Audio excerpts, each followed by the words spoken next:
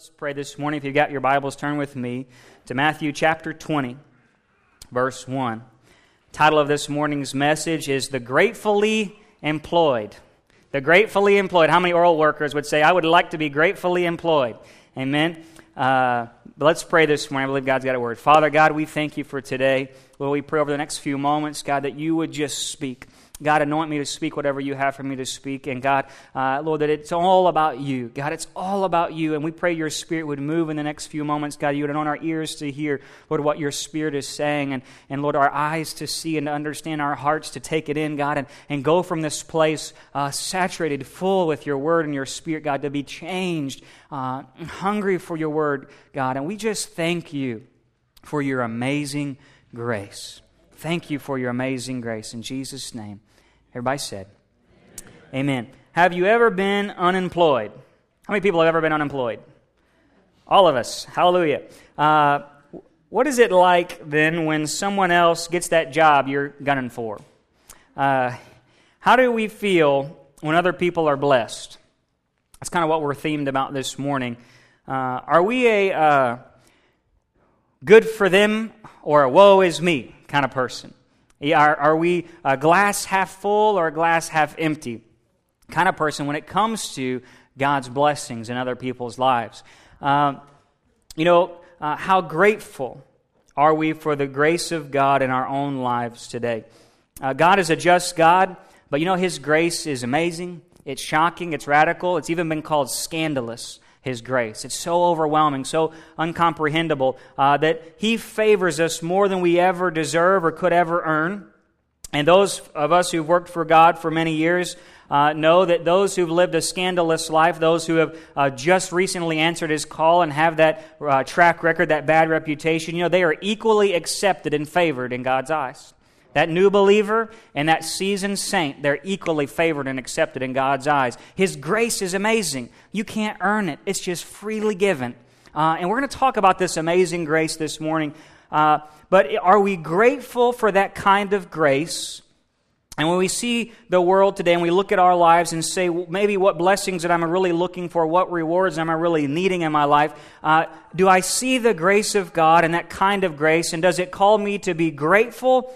Or does it call me to grumble? Sometimes we can be too focused on our rewards from God. Sometimes it's all about getting to that blessing, that thing that we really need. And sometimes we focus a lot on, when we all get to heaven, I'll walk the streets of gold and I have my mansion. And that becomes something that we're really focused on and what it's all about. And other times we can be so focused on comparing our works with other people's works, or what am I doing compared to them? Am I a good enough Christian compared to the pastor or to my friend or my grandma? Or where am I at in my walk? And what do other people think about me? Am I good enough as a Christian? Or maybe we take it the other way, and I know I'm better than them, right? We can think that way sometimes. But are we happy just to be called and chosen by God's amazing grace? Are you happy just to be called and chosen, just to be satisfied by His grace? So this morning we're going to talk about this. Are we focused on what we're getting from God? Are we focused on what we're doing for God? Are we focused on just being in God?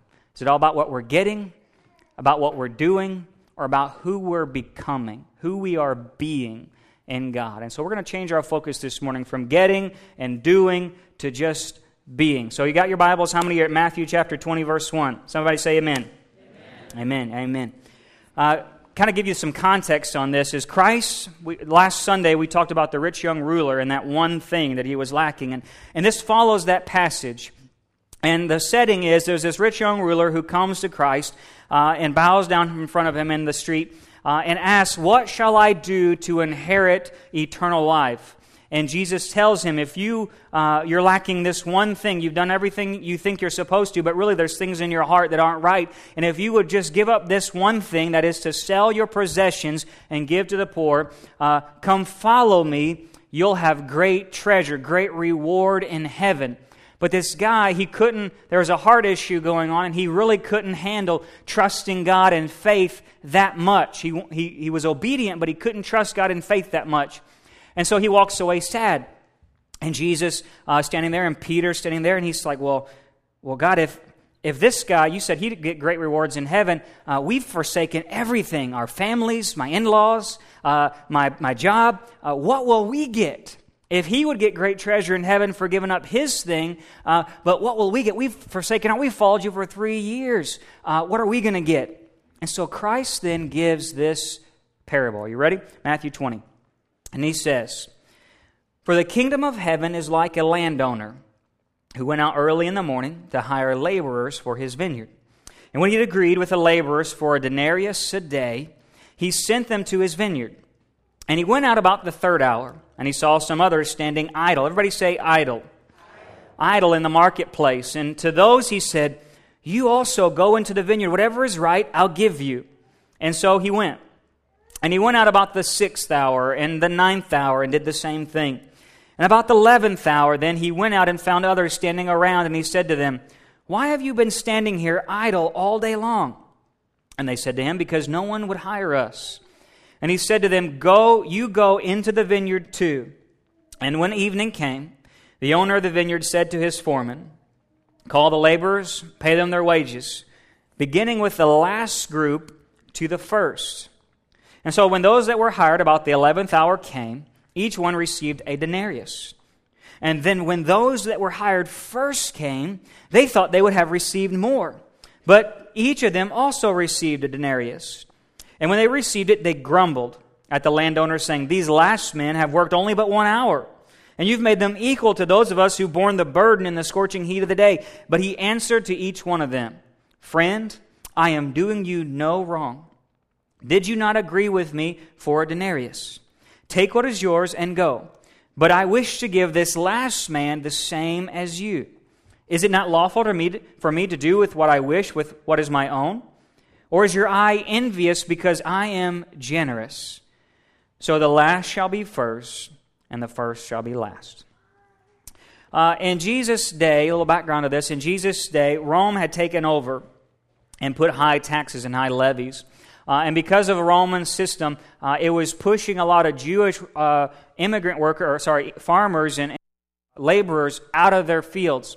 They were going into debt, and so a lot of these men became unemployed. The economy was really bad. We don't have a clue what that's like, right? The economy was bad, and people were losing their jobs. That's kind of what it comes down to. And people began to lose their jobs, and they would go to the unemployment office, the marketplace, and begin waiting around all day for someone to come by and hire them for migrant work. No contract work, just waiting for that truck to drive by and to jump on it and to say, "Yeah, let's go, go back to the fields." And so that's where these men are. These large group of unemployed men are gathering each morning, hoping to be hired. And Jesus gives this story about this vineyard owner who had this large harvest, this large grape harvest in his vineyard. And it's getting to that time where the harvest is so large and the time is so very short. And if he doesn't pick them all, like today, they're going to spoil tomorrow. Tomorrow's the Sabbath day, and we can't work on that day, but I've got to get this harvest in today. He's so urgent. He's passionate to get this harvest in. And so he goes, and at the very beginning of the morning, he finds some contract labor, some normal workers, some union workers, if you will.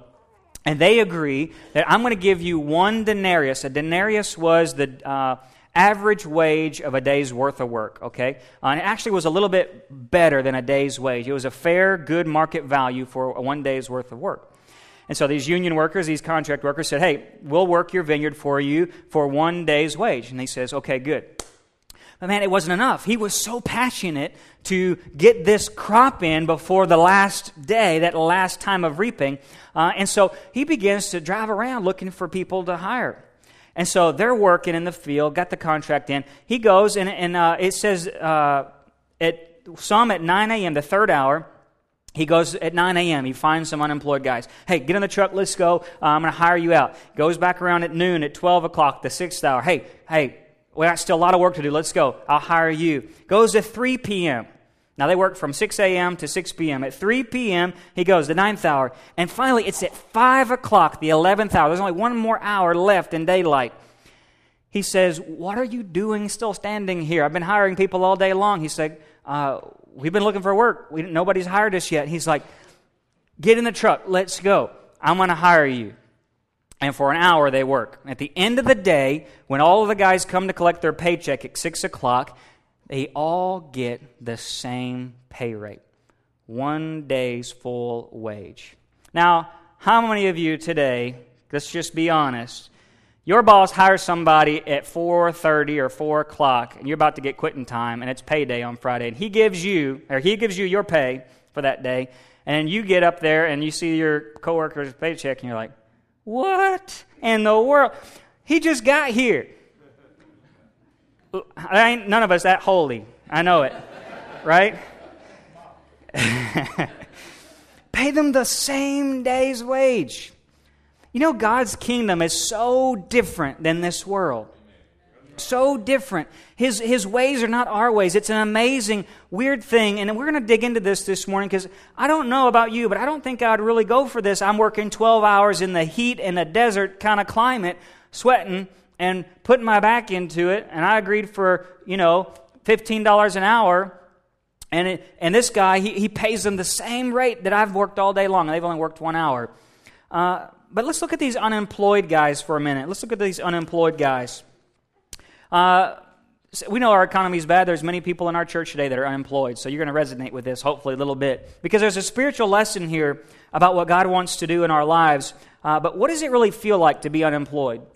I remember when Beth and I we were engaged, and I was in college, and I'd graduated. I was about to graduate, and she had another year left in her degree program. And for 6 months, I was looking for a job. I'm like, God, I've got to have a job. I'm about to get married, support my wife. We're going to buy a brand new car for her to travel, to go do her clinicals and stuff like that. And I've got to have a job. And nobody would hire me. I put in resumes. I was getting stressed because, God, we got to go get it. We're buying in this apartment, or renting this apartment. We're going to be on our own. And you get this panic feeling when that money comes down and running out like, God, I know you got this, but, I got this, and this, right? The deadline's coming, and these men were unemployed. And if you think about it, it's very similar to what it means to be poor in spirit. And the key here is these guys were not lazy. They were down on their luck. They weren't lazy. They were eager to work, but nobody would hire them. No doubt, man, they were stressed. They were probably overwhelmed. Their future was uncertain. They didn't have the unemployment like we have. They didn't have the retirement and the savings like we have today. So they're holding out at the very last. I mean, can you imagine? It's 5 o'clock. Who in the world is going to hire you? Most of us by noon, if nobody hired us, would give up and go home and try it again the next day. But these guys were desperate. Desperate. The family, back in the ancient days, they got paid every day. So you didn't get paid at the end of the week and have a lot to kind of go on. Your payday came every evening. And so they hadn't had any money the last several days. There's nothing to go on. And so it's still 5 o'clock, and they're holding out hope for their families to eat. They're there. I'm staying here till 6 o'clock, and they don't have a care. They know that if they go get hired, they're only going to be working an hour. They're only going to get paid for an hour. Nobody in their right mind would pay them for the full day. And so they're holding out hope. They're stressed. They're overwhelmed. But they're staying there to the very last hour. And no doubt, even if they worked that hour, they would not have enough money to feed their family that day. When you're truly unemployed and desperate, you'll take anything. If you get no food in your house, no money in the bank, you will do whatever it takes to feed your family. And that's the desperation these guys have. And Christ is speaking to us today about our desperation. How empty is this world to us? How impoverished is this world to us spiritually that it doesn't satisfy? There's no employment here for us. There's nothing that benefits us in this world. That I have nothing if I don't have Jesus. I am so poor if I don't have Jesus, that I am lacking, and I am willing to wait until that very last hour to find something that truly satisfies, that truly feeds me and my family. And that's where these guys were. They're desperate. They're poor in spirit. And the Bible says in the Beatitudes, blessed are the poor in spirit. They're the ones that are going to inherit the kingdom. They're the ones that are truly going to be those in the family of God. And these guys were called at the last hour. I think that is amazing to me.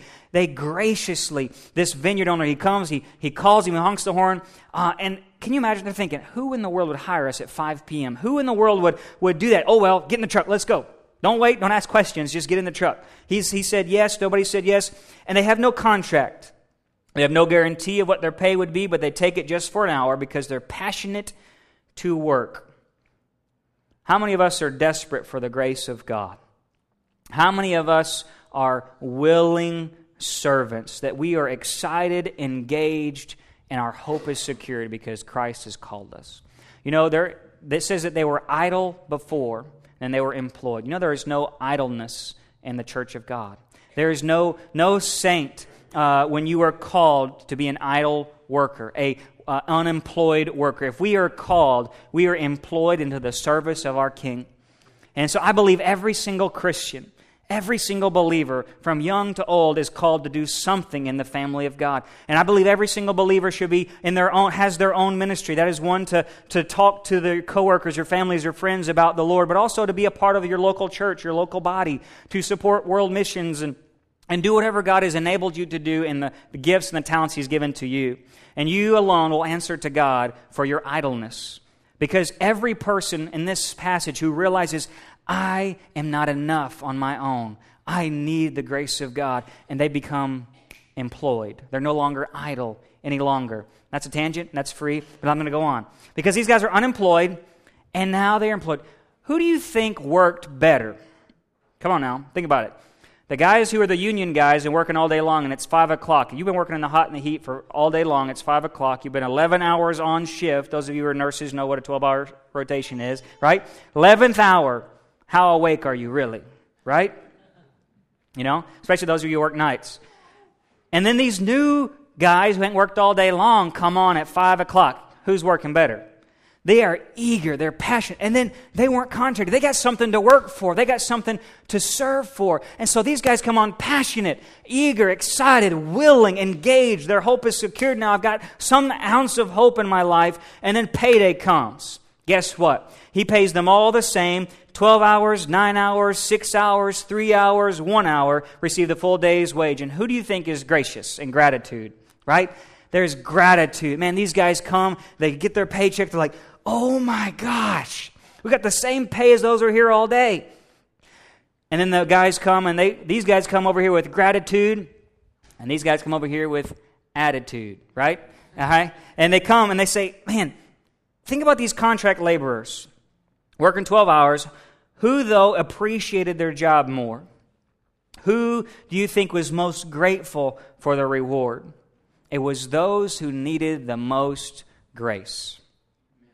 Those who needed the most grace. You know, the Bible, Jesus talks about who do you think is going to really love me more, those who have sinned little or those who have sinned a lot, right? It's those who have sinned a lot. They needed an extra ounce. Their debt was this high. This debt was this high. And so God leveled the playing field.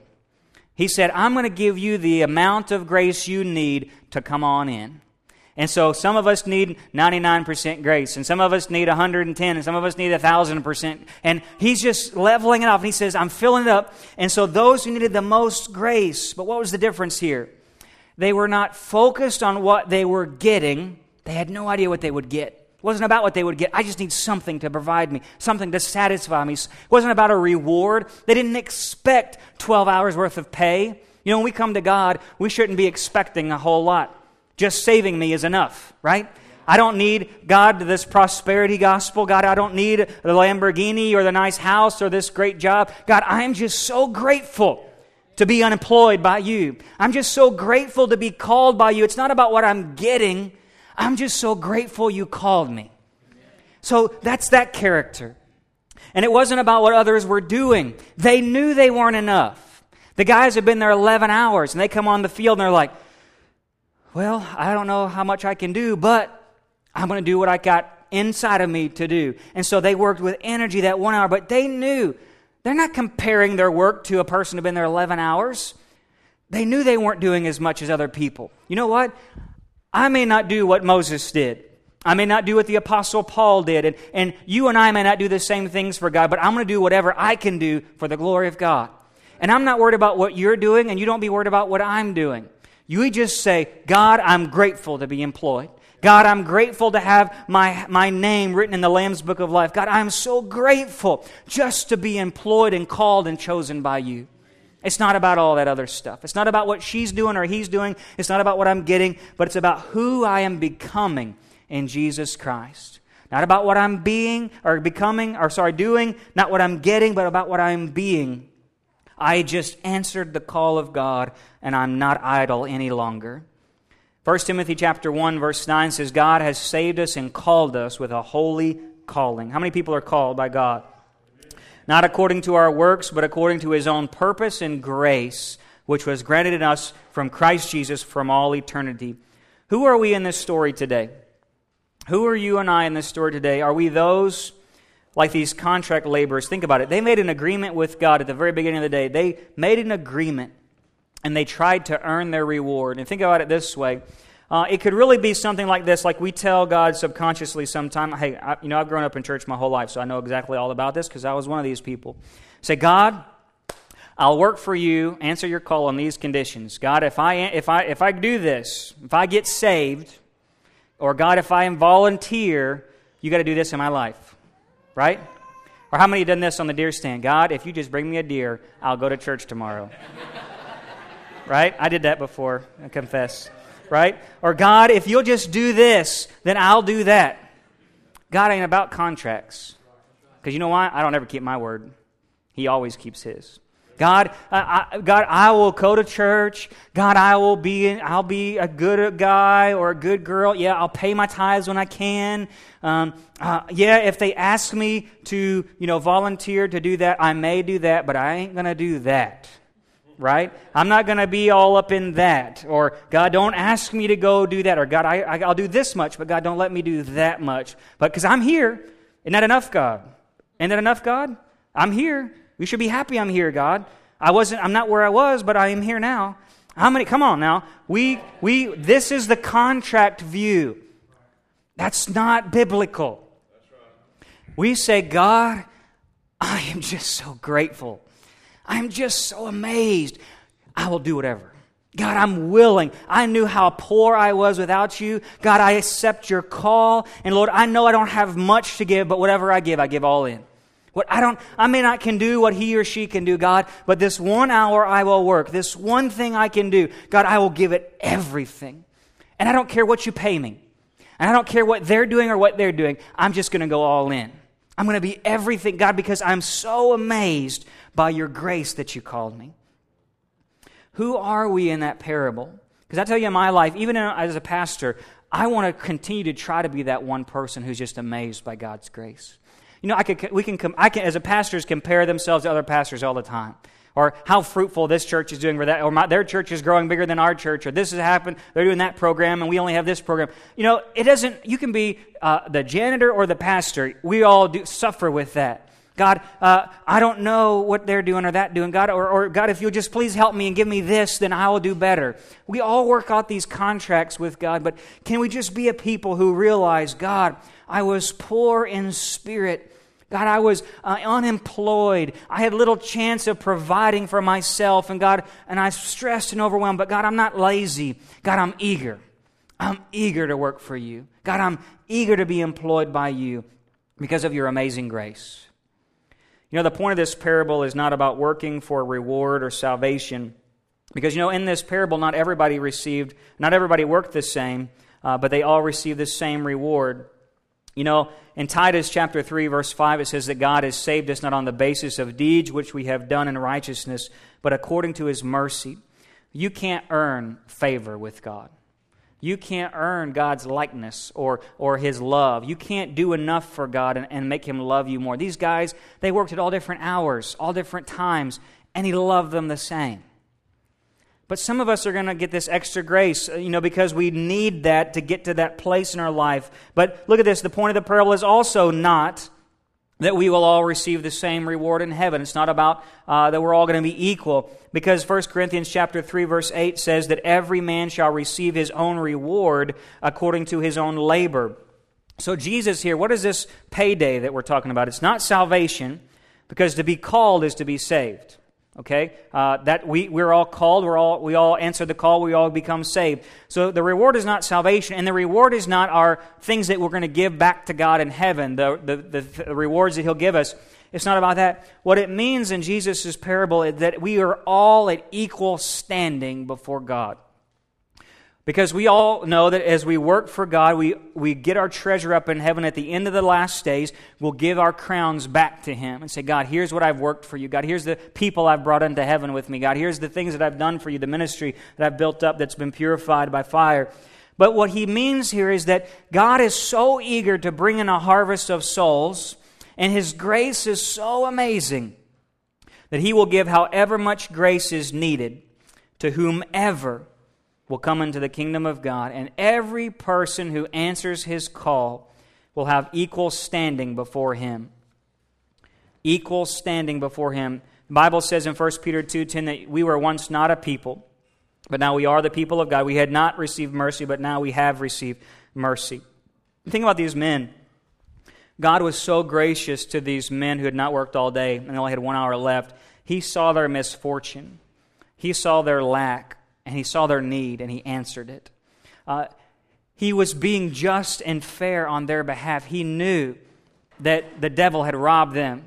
And you know, for many of us, the devil has robbed us or people in our family of many things. And God will give them whatever grace is needed to get them into the kingdom of God. He will give us whatever grace is needed to get us to a place of equal standing in as His children. And so it's not about rewards, it's not about salvations, but it's saying God will accept you. His grace is enough. It's sufficient to supply all of your debt, all of your needs, all of your lacking. That God's grace is so amazing. I don't care who you are, where you've been, or what you've done. God can give you enough grace to welcome you into His family. That's just amazing.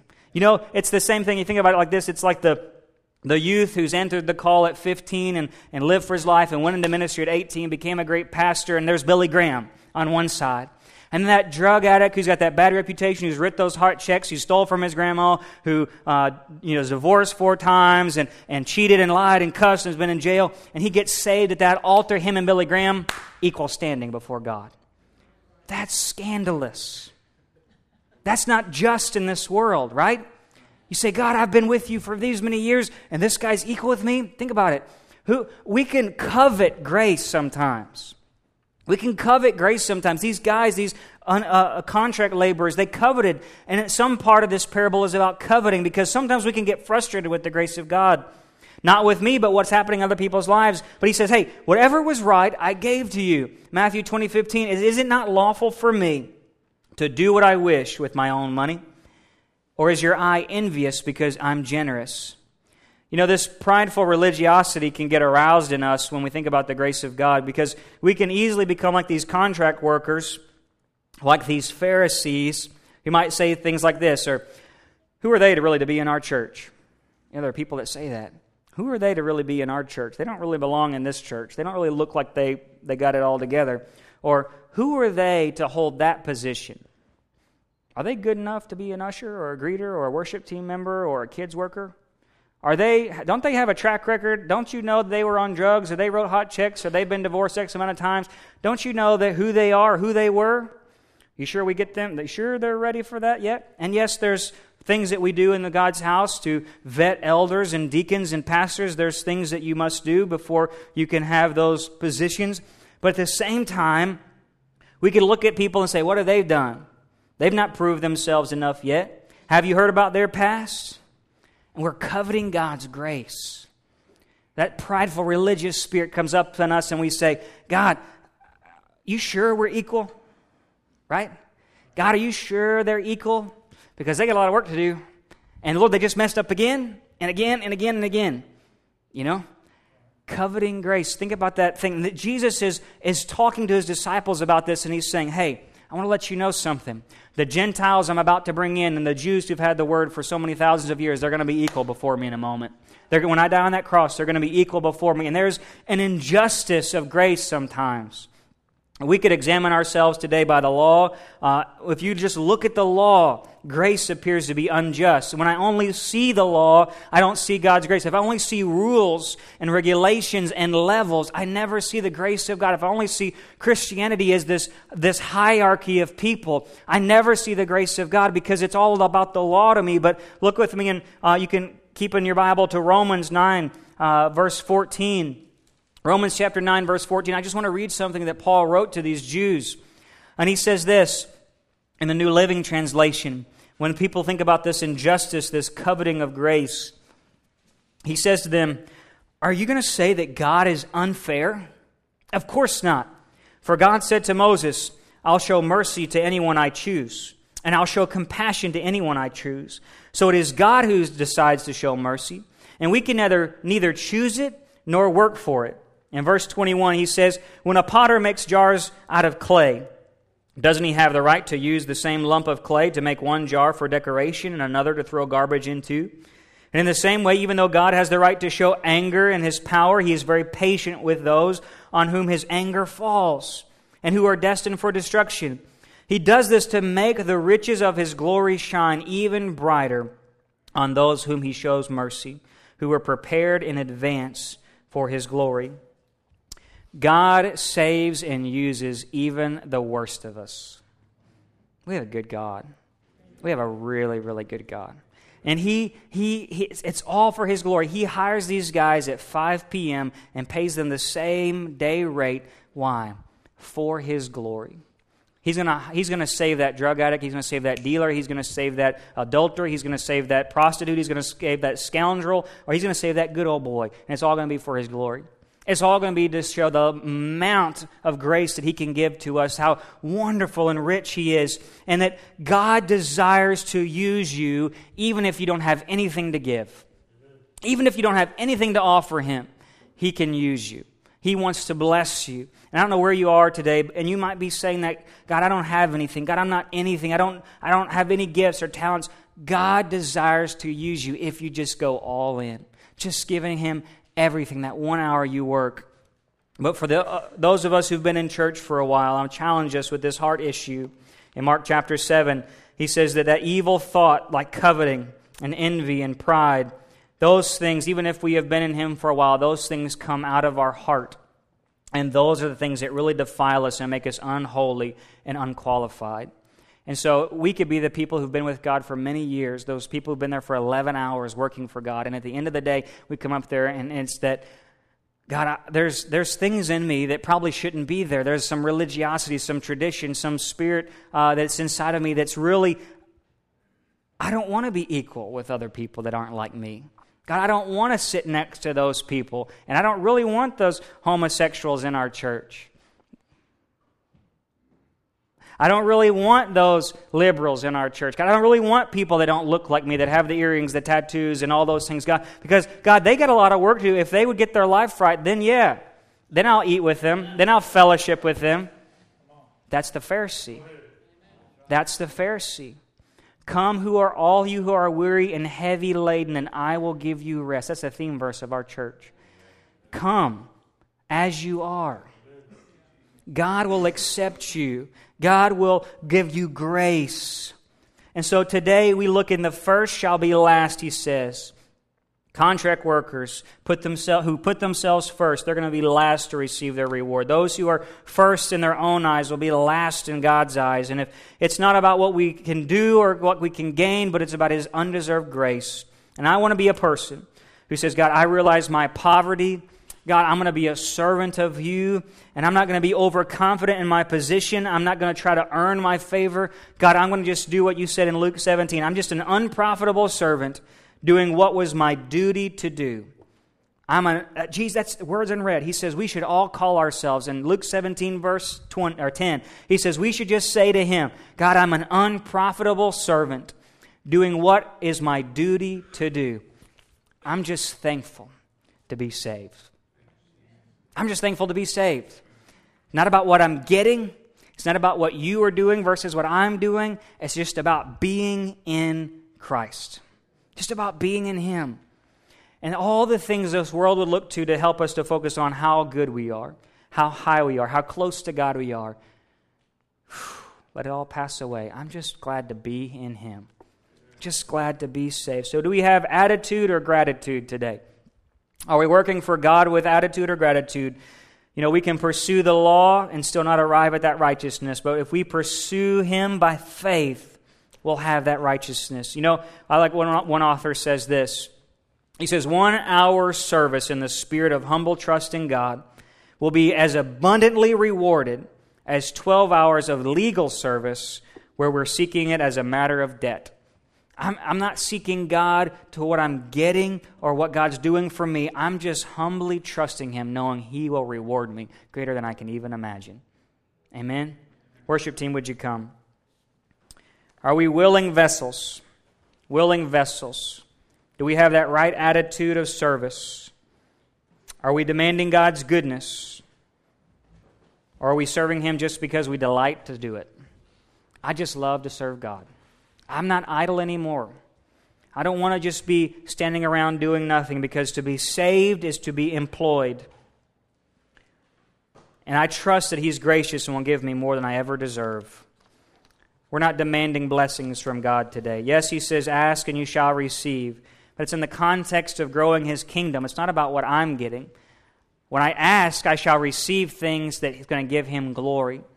It's not about what I'm doing or what I need.